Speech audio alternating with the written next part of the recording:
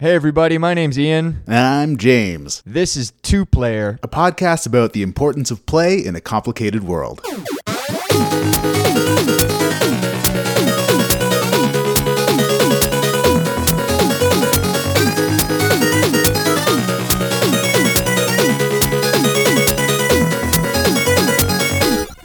Today we're wrapping up our two-part conversation on Assassin's Creed Odyssey.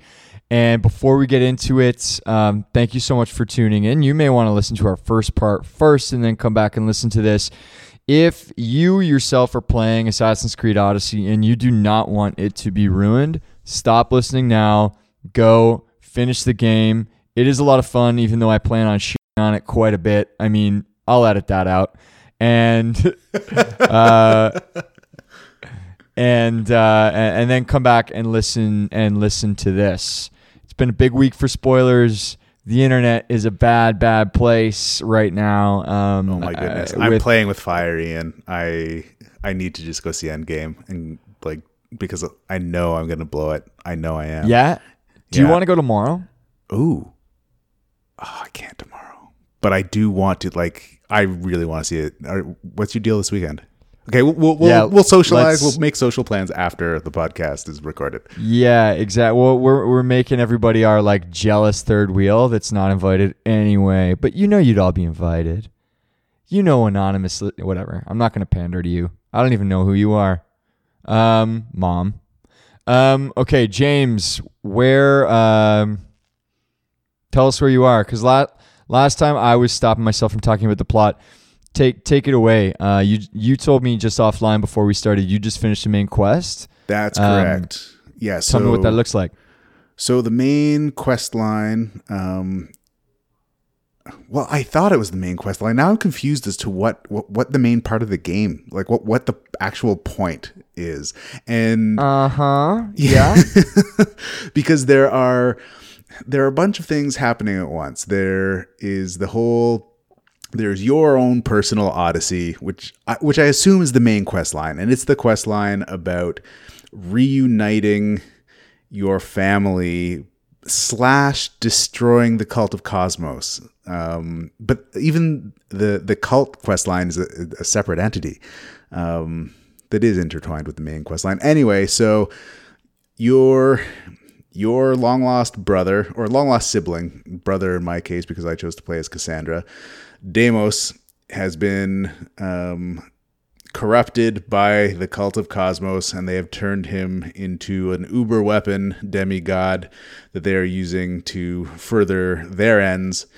And it all boils down to the fact the choice. You can either fight your brother to the death, and I believe it would be the third confrontation in the game between you and your evil sibling. Can I interrupt for a second? Yes, please do. Based on what you just said, so you said, based on the choice that I made to be Cassandra, the cultist is my brother. Are you suggesting that if you chose to be the guy, is the guy Alexios at the beginning? Yes, that's correct. No way. So there is a lot of content in this quest line where you are facing off against your brother. So you're saying they redid basically all of those with Cassandra on the other end? That's my assumption. Oh my God. I think so. My understanding, have you noticed how tall Cassandra is? I have noticed. So yeah. That was a tell to me that, they had to make the model of Cassandra the same height as the model of Alexios, so that when they were doing cutscenes and interactions between NPC models and the player model, that all the eye levels were the same. So you notice that because Cassandra just towers over all the other women in the game without being she's not disproportionate in terms of just it just that I get Yeah. and that's an enormous amount of work, and they you chose your character or whatever, so the modeling I understand, but in terms of rewriting a lot of script work. Oh yeah, and definitely. actually having to redesign cinematics, right? Where it just basically, it did not dawn on me that the choice of the character at the beginning was either Alexios as in Demos. That's what I think. Now I kind of want to, when I start New Game Plus, because maybe I will now. I usually don't do that when that's an option. But if the option is to completely start over, not start over, but like bring over your perks and your leveling and whatnot. But if I can re-roll as you bring Alexios. Right. That's what my question was. Yeah, because I'm interested. What does evil, angry Cassandra sound and look like? Spoiler, probably exactly the same as Alexios. I mean, they worked hard. The thing, okay, listen, so like that kind of blows my mind, but it also blows my mind because it's like it's a nice choice to have at the beginning, and it's such a massive level of like work and detail for, in my opinion, not that big of a payoff. Why don't you tell us about the end of this storyline? Okay, so I'm going to start off with the penultimate confrontation between brother and sister. So there is it's a conquest battle which is one of my favorite mechanics in the game, by the way. These big open field, ancient Greek style melee combat warfare things. Anyway, so during one of these, you're working with the Spartan forces against the Athenians, and Deimos shows up. Or no, you've probably tracked him down. You fully anticipate that this showdown is going to occur. And Deimos kills your best friend / brother in arms in dramatic fashion. And then really dramatic. It's that's so well heavy-handed. Yeah, but it was. Oh my god. And so just to paint everybody who's already played it and is listening because they just want to hear us talk about it,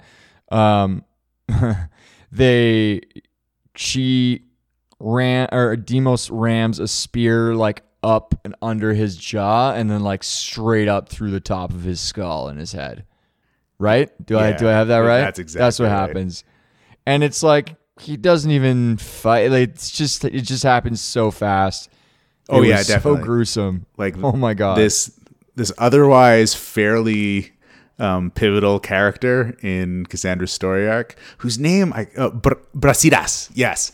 So this guy has been a really stand-up dude, solid warrior, and then Deimos essentially redshirts him. Like it was, it was not even close.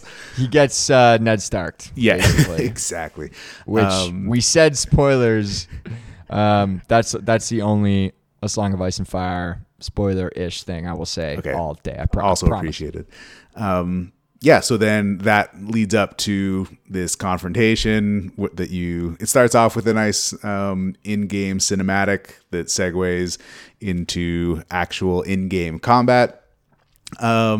You battle for a bit, and then as you gradually deplete Deimos's health bar, inject some Deus Ex Machina, and a burning tree falls on your brother. And then a burning tree falls on you. Fade to black. So at that point you can choose. You can choose at that point to kill him, I think, right? Oh, is that? I don't think it is until later. I might be misremembering. No, okay. I think you get the choice right there. There's a dialogue line that has the swords through it at that point. Oh, you're right. Yes. And it's like, I'm going to murder you. You're under a tree. And anyone who does that is a gutless rat. And so you can try to help. That's it. You try to help, and then you go in, and then 2 burning trees fall in exactly the same place. The only 2 burning trees on the whole field. And it falls right on you. Sorry, you pick it up. Yeah. Tell us what happens next. So then you come to. You've been taken prisoner because apparently the Athenians won the battle. You have been taken back to Athens. You are imprisoned. another one of the big bads. What's his name? He's the guy who usurped Pericles. Cleon. Cleon, yes. So you get a little chat with him in classic bad guy expository form, and then he leaves 2 unarmed guards to finish you off. Classic move. And so right after explaining his super evil plan to you, no less. But like not even like armed. Basically, like right? They don't have swords. Weapons. They don't have swords. Which like you don't have swords, and yeah. Anyway, it's why did they do that? Like you're strong enough at that point that you could have dodged them if they had make it harder, man. Yeah, like the combat is structured such that you can fight barehanded with success, especially against the basic enemies.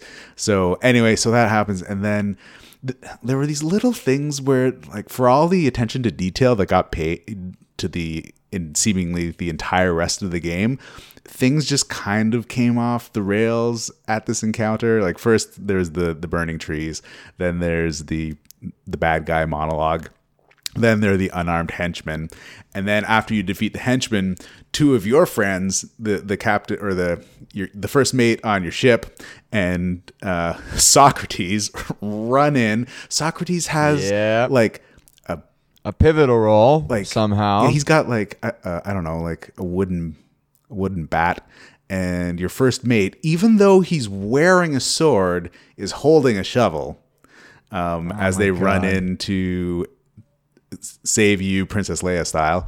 And like it's done with like levity, so you can tell it's supposed to be funny, but it's just tonally it's all over the place. It was at this point where like my reaction was, this is awesome. Yeah, I'm finally going to get into these big fights. And then like a series of, wait, what? Like moment after moment of, huh?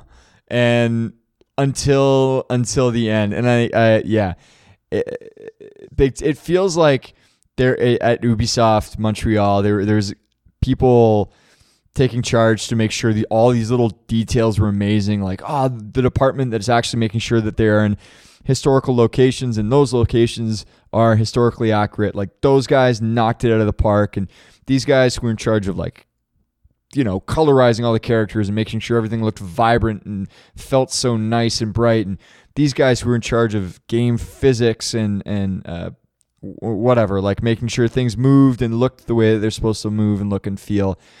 All siloed. Everybody did such a good job. And at this point, you realize like no one was in charge of the whole thing. Like no one. That's harsh.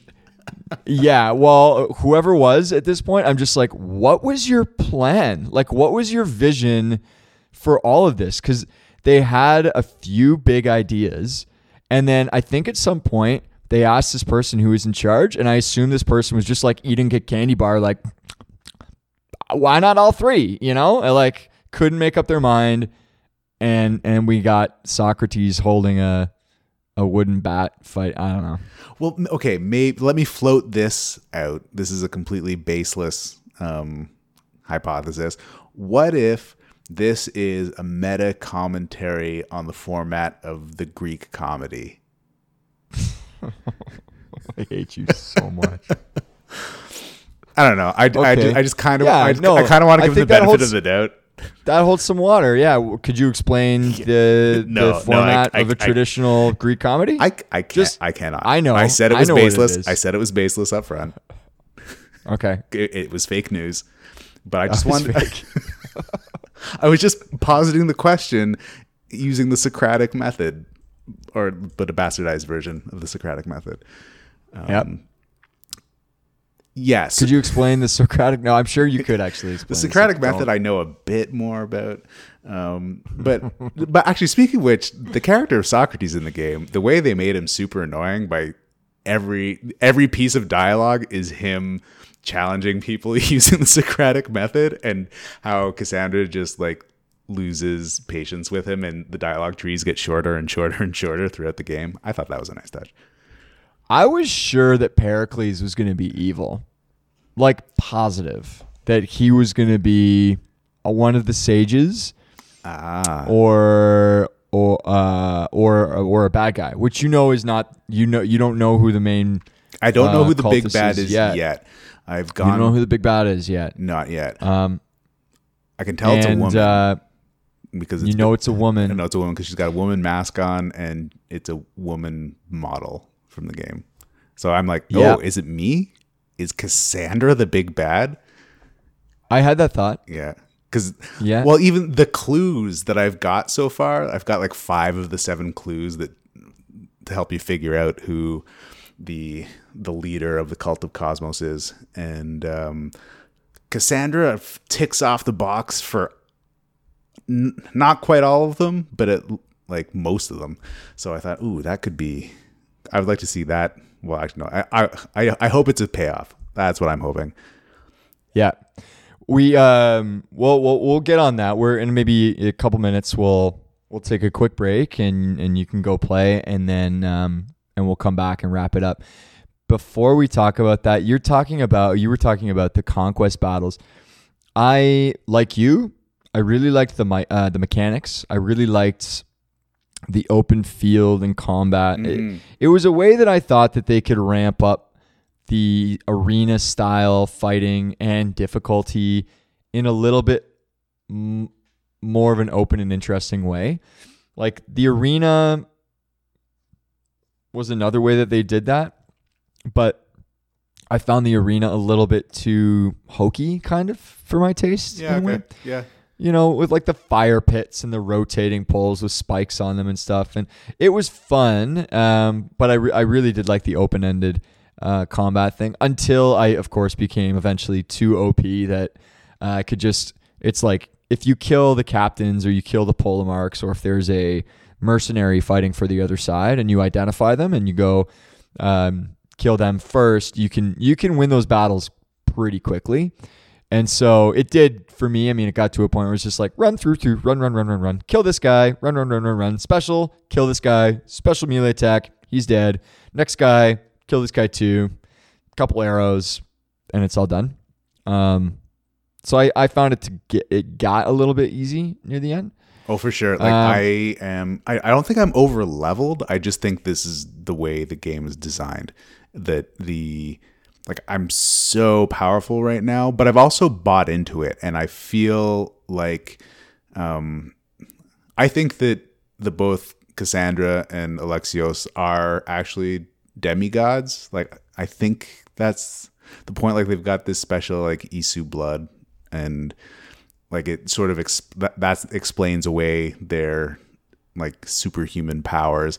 And contrary to you, when I got the flaming horse, I just said, you know what? I'm a demigod. I'm super powerful. I'm going to ride my flaming horse around, and I've got my matching armor. And now that didn't set off any red flags for you at all, eh?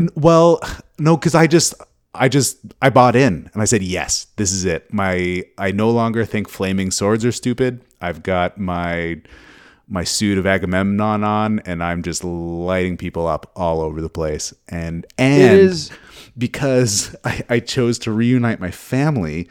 Now I've got my mom and my brother as OP lieutenants on my boat, and I can call them into battle.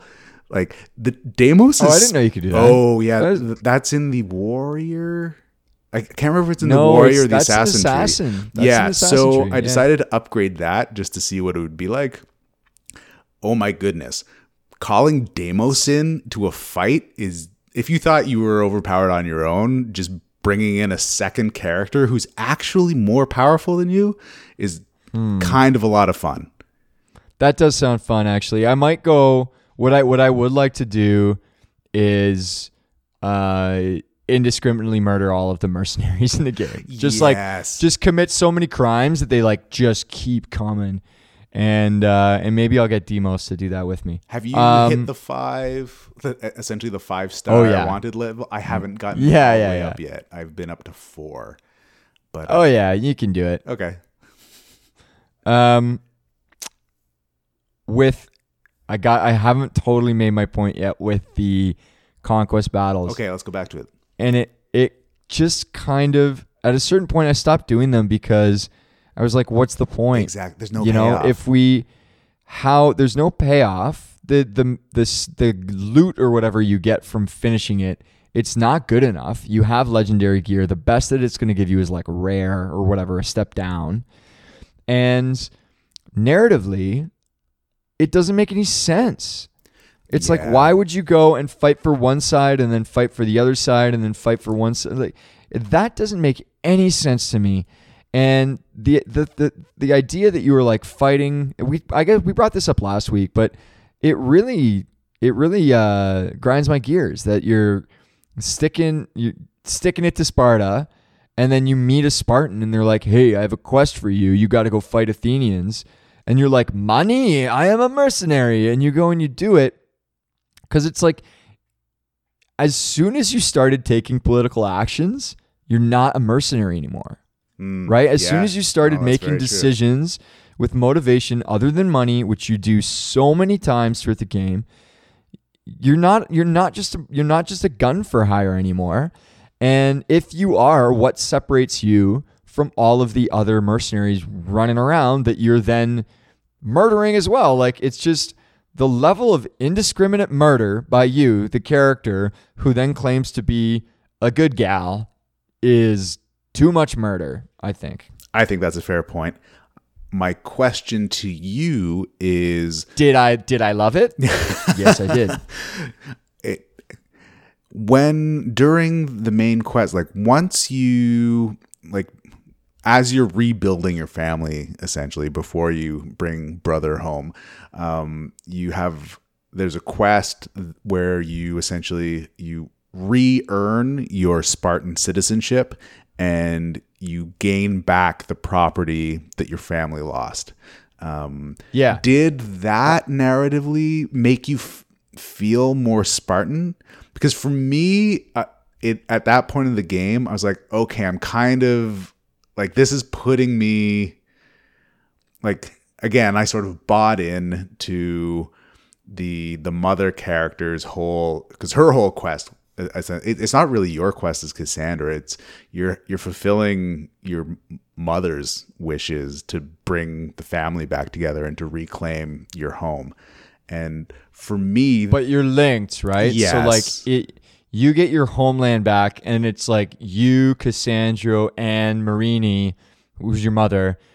You are Spartan citizens. You have your family home back. I did.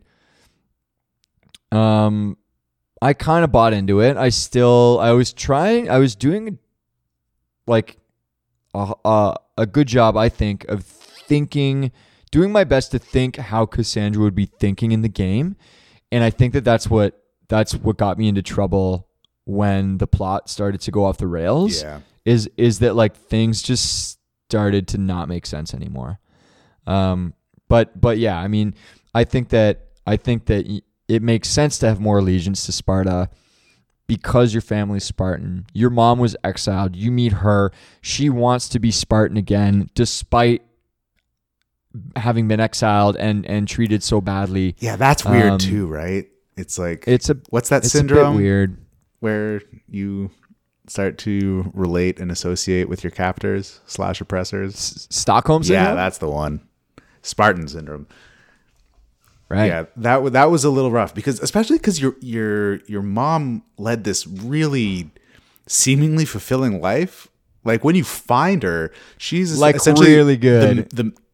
I don't want to call her a matriarch because she was the principal. No, she was the leader. Like the she straight has up leader button of this island, and is doing an incredible job, like running and administrating this community. And then she just kind of picks up and leaves to go back to Sparta. Yeah. So now that I'm thinking about this a little more critically, I'm like, man, James, you're such a pushover when you're playing a video game. You just like, I just want to unlock stuff. But it made me feel so good. I just want to climb and I want to fight. I want to dive into a lake from 1,000 feet in the air. All that feels really good. It still feels good. That's the crazy thing. That is wild. That's like the crowning moment of all Assassin's Creed games, right? I remember diving off of a build. It was like a church tower or something in the first one. Oh yeah, well, that was took place during the Crusades. Such a great experience. And it's that what do they call it? It's like an angel dive or something, or leap of faith. Yeah, leap of faith. That's exactly it. Yeah. A leap of faith off the top of a bell tower into a pile of hay, right? And it still kind of turns my stomach upside down, which is cool. Yeah. No, it's I really like that. That's a great gimmick. How many? I gotta ask you. Okay, I was gonna ask you something too. I wonder if it's the same thing. You ask first. Well, we haven't talked about Atlantis yet. Oh, okay. Yes. Okay, so let's talk about that. I want to, because I don't have something specific to say about that, because I haven't progressed very far in that quest line either, because I have to find 4, because there are 4 artifacts I have to find. No. Okay, we got to full stop and take a break. Oh, jeez. Man, how much? This game is even bigger than I thought. Don't worry about it. You got swept up in all the side quests, man. Yeah, I did. I got really grindy for a bit. Yeah, that's okay. Okay, so here's what we'll do. Let's take a 10-second break, and in that 10 seconds, I would like you to go and play all of the Atlantis quests. You got to finish it. Okay. And you got to finish the cultist quest as well. Cool. I'll just I'll whip out my game genie, blow in it, make sure that I get my cheat codes in so I can burn through everything in 10 seconds. You spilled all that water on the papers, and now you can't read it, and we'll never get those. Okay, man. All right. See you in 10 seconds. All right. Whew. Man, what a break. It's amazing what you can accomplish in 5 seconds when you put your mind to it, eh, James? I'm glad that I had access to the time stone, because I know. In those 5 seconds, I managed to cram in what felt like 30 hours of gameplay into roughly 5 seconds. Incredible. Yes, it was quite an experience. So I guess we did. You referenced the time stone. We also managed to see Avengers Endgame. Oh yeah, we did. We did slip that in there in that 5 seconds. We stopped time with a little radio magic. All right, you finished the game, or at least you finished major quest lines. Yes. Tell us about it. So yes, finally completed the major quest lines. I found all the Sphinx artifacts. I finished that quest line, so talked to my dad, convinced my dad to kill himself or to give up the object that was enabling him to live. That's an awfully dark way to put that. I don't think you convinced your dad to kill himself. well, the options in the decision tree, wasn't it the 2 swords X'd, or like, come on, Dad, give me the staff? Is that, I can't remember. You know what? Nope, you got that right. Yeah. I sort of was thinking back on that with rose-colored glasses. So did that, then what I was not prepared for was how, like, I really like the idea of the Isu. Like, these are these incredibly intelligent alien consciousness things that sort of kicked off intelligent life on Earth, or right, like that seems to be the lore, or at least helped it, or helped them turn from monkeys to humans. Yeah, something like that. And that's been the underlying sci-fi theme of all the Assassin's Creed games. And it's just, as much as I like that slant, it was not handled well at all through the game. Like, all of the animus stuff and all of the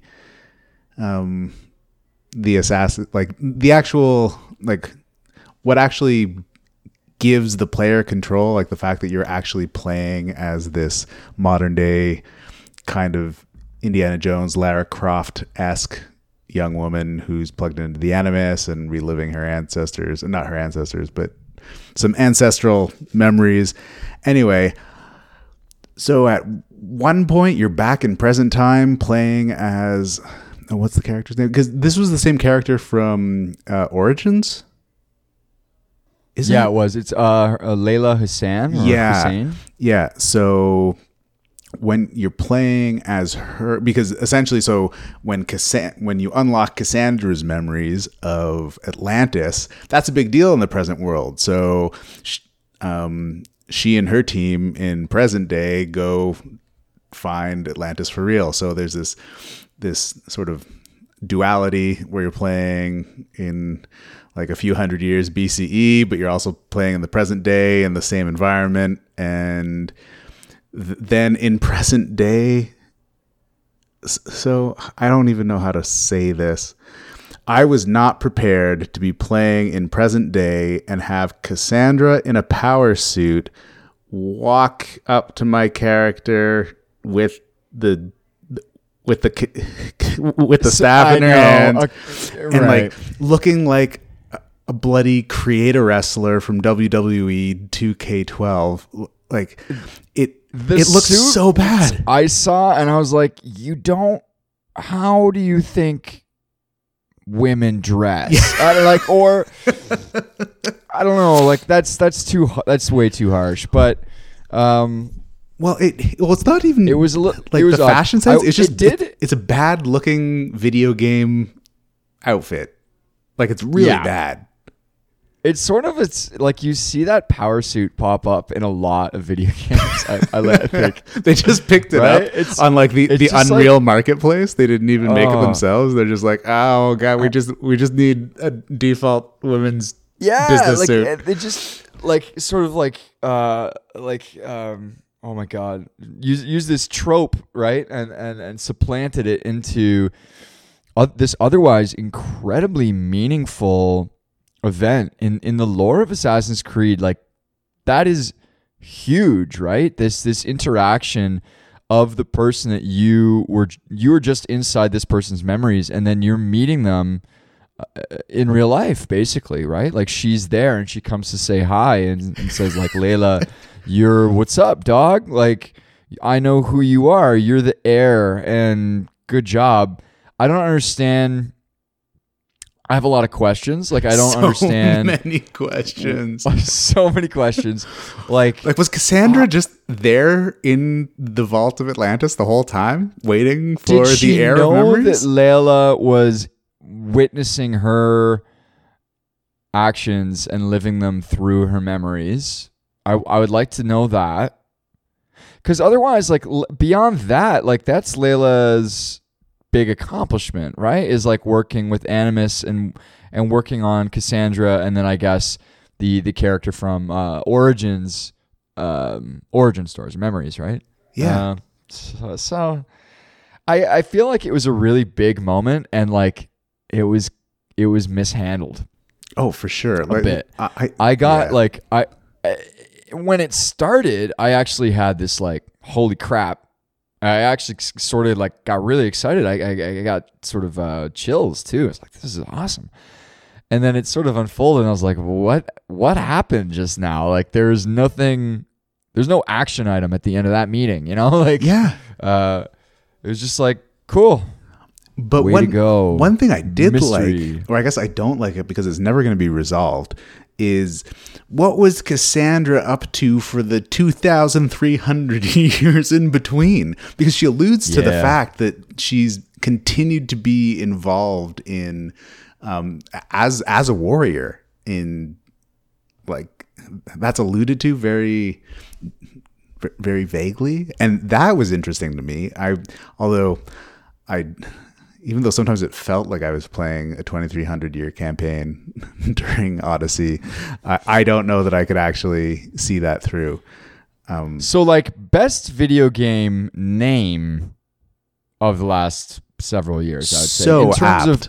Incredibly in terms apt. of accuracy of what they are sending you on. Very roundabout little journey. Yeah. Yeah, I don't know what she was doing for 2,000 years. Like she obviously went shopping because she now has a suit.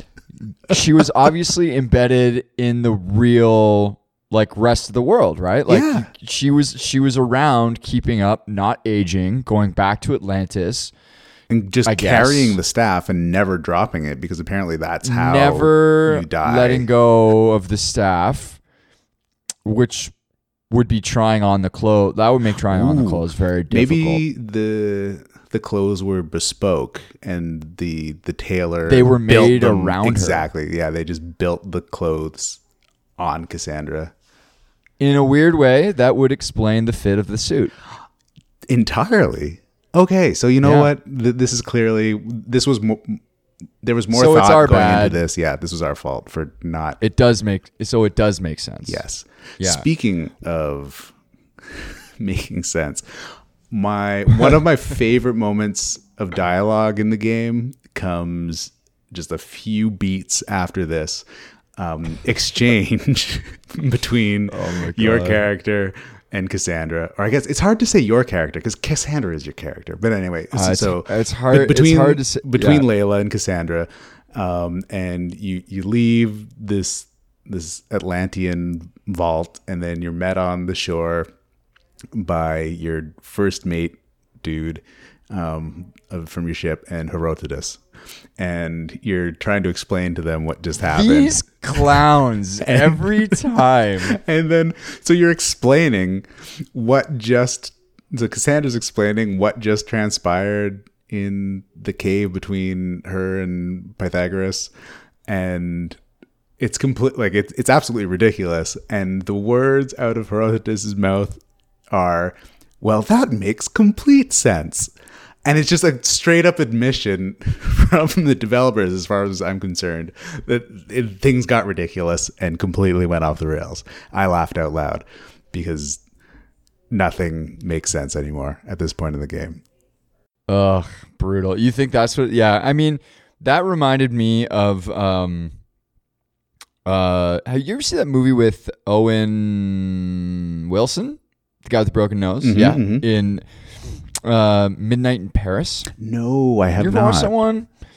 So it's a rom-com, and he's in Paris, and basically ends up traveling back in time to the early 1930s in Paris, or early 1930s in Paris, and there were a lot of writers and philosophers and whatever hanging out, and he runs into two postmodernist philosophers, and he's like, I just feel like I'm existing in two timelines simultaneously, and I can't figure out which one I belong in. And the two philosophers are like, yeah, like that makes complete sense. And he's like, yo, you guys are postmodernists. Like, of course it makes sense to you. And it was like a joke, obviously. I thought, I sort of took that to be like a lame attempt at the same joke. Like, is Herodotus a philosopher? No, he's like the first historian. He's the guy who decided, I'm going to start writing down things that happened in the past, and I'm going to tell stories. And he didn't write this down, clearly, because we don't have it in our IRL literature. But also because when Cassandra specifically says, no, you can't tell anyone about this. They covered that. Oh, my God. Like, at a certain point, I stopped writing quotes and things down because it was like everything was taking so long in this game. Yeah. It's the payoff. I feel like it wasn't there. I was waiting for her to run into like the Assassin's Guild or whatever the whole game, and it never happened. Well, I guess because it doesn't exist anymore, or doesn't exist yet, right? It doesn't exist yet, but like that's such a cool aspect. Yeah. I mean, I don't want to. Well, whatever. We're way past spoilers. Go play Origins if you haven't. But that's one of the things that they touch on in Origins is at the end of that game, they sort of get together and they're like, we need to make sure that this evil or whatever is prevented. Let's get together and join forces. And then they do like a big group handshake, and it's badass. And then that, I guess, is supposed to be the start. Okay. I just thought that that's some variation or something would. You're right. Yeah, because there's no real acknowledgement. Or not even an acknowledgement, but there's no like tie-in to. So the game is called Assassin's Creed, and there was no creed.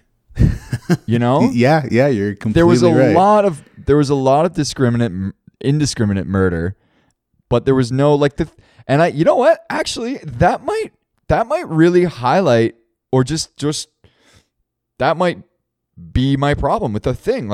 It seems to be my problem is that there's no guiding ideology for your character. It was left so open-ended in a way that it's like you can choose to be good or evil, but there's no consequences to your action because you have no ideology one way or another to subscribe to. It is the lack of creed in all the decision making in the game that I think kind of ticked me off.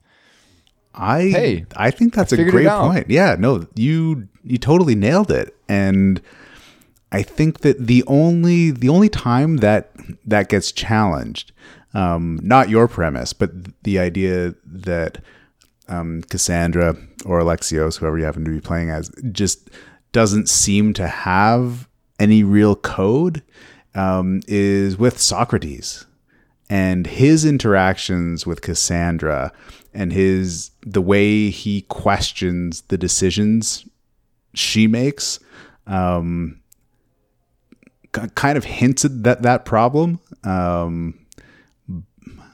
But yeah, you nailed it. And that's also that in the end prevented me from getting as invested as I might have otherwise, because it's a beautiful, fun game in a novel setting with tons of great mechanics, but it gets a little stupid sometimes. But I want to shift some of the blame from the game onto myself, because there's another major quest line that got finished finally by me, which was the Cult of Cosmos quest line, where you have to go around killing all these cult members and uncovering. Why are you blaming yourself for anything right here now? That doesn't. Let me explain. Love yourself. So James. I had defeated most of the cultists, and as you gather clues, it gives you hints about who these other cultists could be. And I was basically one clue away from the final big bad, like who was the leader of the Cult of Cosmos. And I was reading the hints. Who did you think it was? So here it is, because I was looking at the hints, and one's like the leader's a woman and has been playing both sides of the war, and these other things. I was like, oh my God, am I the leader of the Cult of Cosmos? I was like, no, that's silly. Maybe it's my mom. That's what I thought. I felt like I thought it was going to be your mom. Yeah. That would have been intriguing. Then you would have an actual conflict. But no, that is a really good point. I thought because, okay, spoiler alert, even though we've been spoiling everything so far, it's Aspasia. It's Pericles' wife, which I actually thought was interesting. And it made me feel like a big dum-dum for not figuring that out. I thought it was too obvious, man. Oh, really? I just forgot about her. Well, that's kind of why I thought it was annoying. Like she was introduced to you, but she was such a blah character. Yeah, that's very true. She didn't do anything. And then when you're done, it's like, yeah, you don't have to do anything. Like you're working so hard throughout the whole game to find out who this person is, and they're like the pinnacle of evil. And there's an option. I picked an option because it existed that was like, somehow like let this person live or something. And I can't remember the justification, but I was just like, oh, what is that dialogue option pick? And I picked it. And it ends, and you're just like, oh, well, yeah, choices, there is no good or there is no evil. It's just keep trying to do your thing. And then it's like cultist defeated, but she just like walks away, and that's the end. And I just found it so unsatisfying. Yeah, that final interaction is so... like weird's not the right word, but they just kind of threw everything into that dialogue tree, because there was an option to attack and kill her. I didn't choose that. I chose the same option you did, which was sort of the talk it out, but not without selecting as many romantic options as I could along the way, because I just thought it was so weird. I was like, What The romantic stuff in this game is so weird. It's really weird. But yeah, so in this one, like, my character ended up kissing Aspasia, and why? I don't know. It was How does that? And then nothing happens. Like, it doesn't affect, like, the same thing. Everyone just walks away. And do you understand what Aspasia was pitching with her idea? Like, not democracy. Like, what was the style of lead? I don't really understand. Like something like a technocrat, right? Like where that people needed benevolent rulers who had access to all this information or, special power and these magical artifacts or whatever that they had. That's what she was pitching. So I mean, yeah, for the idea to take place in ancient Greece, it seems obvious that like that was the bad guy proposing that, like proposing essentially oligarchy or like a dictatorship. It didn't make sense. It didn't make sense to me. Like the actions that all of the other cultists took throughout the whole game were very evil, like super dark evil. And she had none of those characteristics. Basically, it was just like it sort of pulled the rug out from under you right at the end, like to give her the opportunity to then be like, oh, actually, I'm this very morally gray character, and I'm going to give you this hard choice. It's like, fine, but how does it make sense? Like, I don't know. It didn't resonate with me very well. Yeah, so I think I'm going to have to flip-flop once again, because I remember that I said at some point in this epic episode that Assassin's Creed Odyssey was better than The Witcher 3. That was a lie. No, it wasn't a lie. I believed it at that moment when I was still very excited about Odyssey, but I appreciate how much tighter The Witcher is, because tight is not a word I would use to describe Odyssey. No, it makes me appreciate that the size of the game. I remember when Skyrim came out and I was like, oh my God, the developers have been playing this game now that it's finally released, and like no one has reached the end of it yet. It's so big. And just having my mind blown away by the amount of side quests and how big the world was on its own.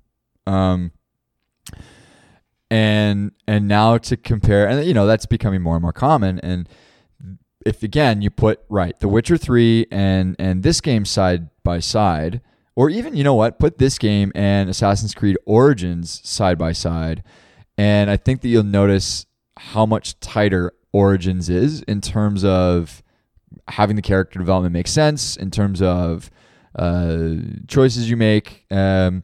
Again, I don't like the idea that like as you're exploring the specialization tree at the like at level 50, it doesn't even matter anymore. But whatever. And yeah, I think I agree. I think it was just pretty loose, and I think that it was used making. You know what? It's what I thought it was going to be. I saw it and I was like, that's Assassin's Creed Origins, using a lot of the same mapping, and then just fairly quickly done, I think, and even for a big game. So yeah, but let's move on. Yes, finally, yes. And to you, our loyal listeners, I didn't think that we were gonna have to talk this much about Assassin's Creed Odyssey. No, but I didn't realize how much game there was to play. And right. So thank you for coming on this journey with us. Yeah. Let's go home now, and shoot an arrow through several axes and beat the bad guy that's taking over your house or whatever it is. Okay, so we have a couple options coming up. Good friend of the podcast, and recently found out this man eats baby food. John Arndt, Dr. Baby Food Eating John Arndt, suggested to us that we should look into the concept of the sublime, which to be honest, I don't fully understand, but I'm looking to dig into it. And as far as I understand, it's being in awe of something in front of you that's so much bigger than yourself, and then sort of driving yourself into immersion with the visual experience that's surrounding you, kind of thing. I don't know. That's what I understand it to be, but I understand that there's a lot to dive into on that subject. And then the second thing that we could look to as well, and James, maybe you can weigh in after, if you probably have a better idea than I do anyway,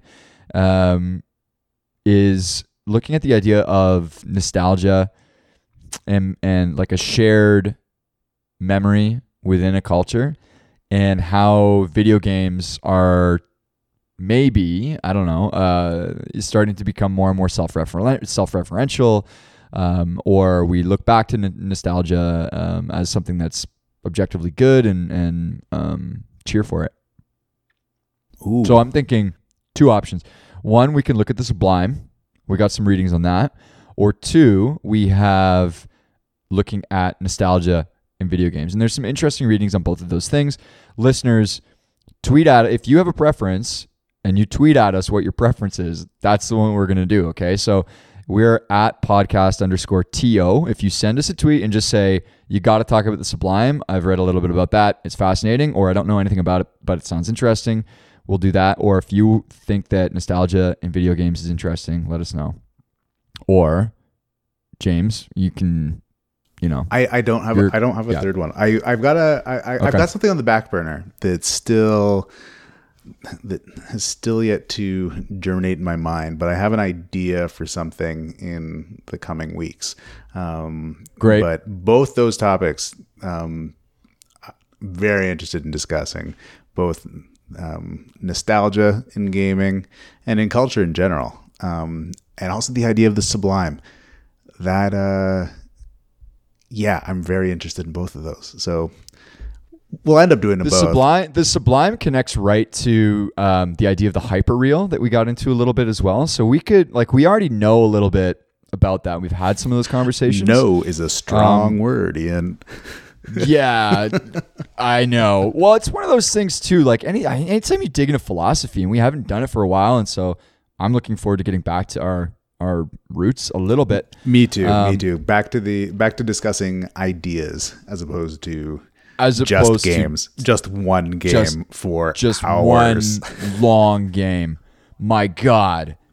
My God. And it hurts even more because there's a really sweet review of the podcast on Apple Podcasts about how we're not like a regular gaming podcast, and we don't just talk about games. and here we are. I'm so sorry. We promised to stick to our roots. We're gonna go home, and we're gonna we'll do some homework. I guess we should leave it there for now. I think so. Until then, I'm Ian. And I'm James. Later, player.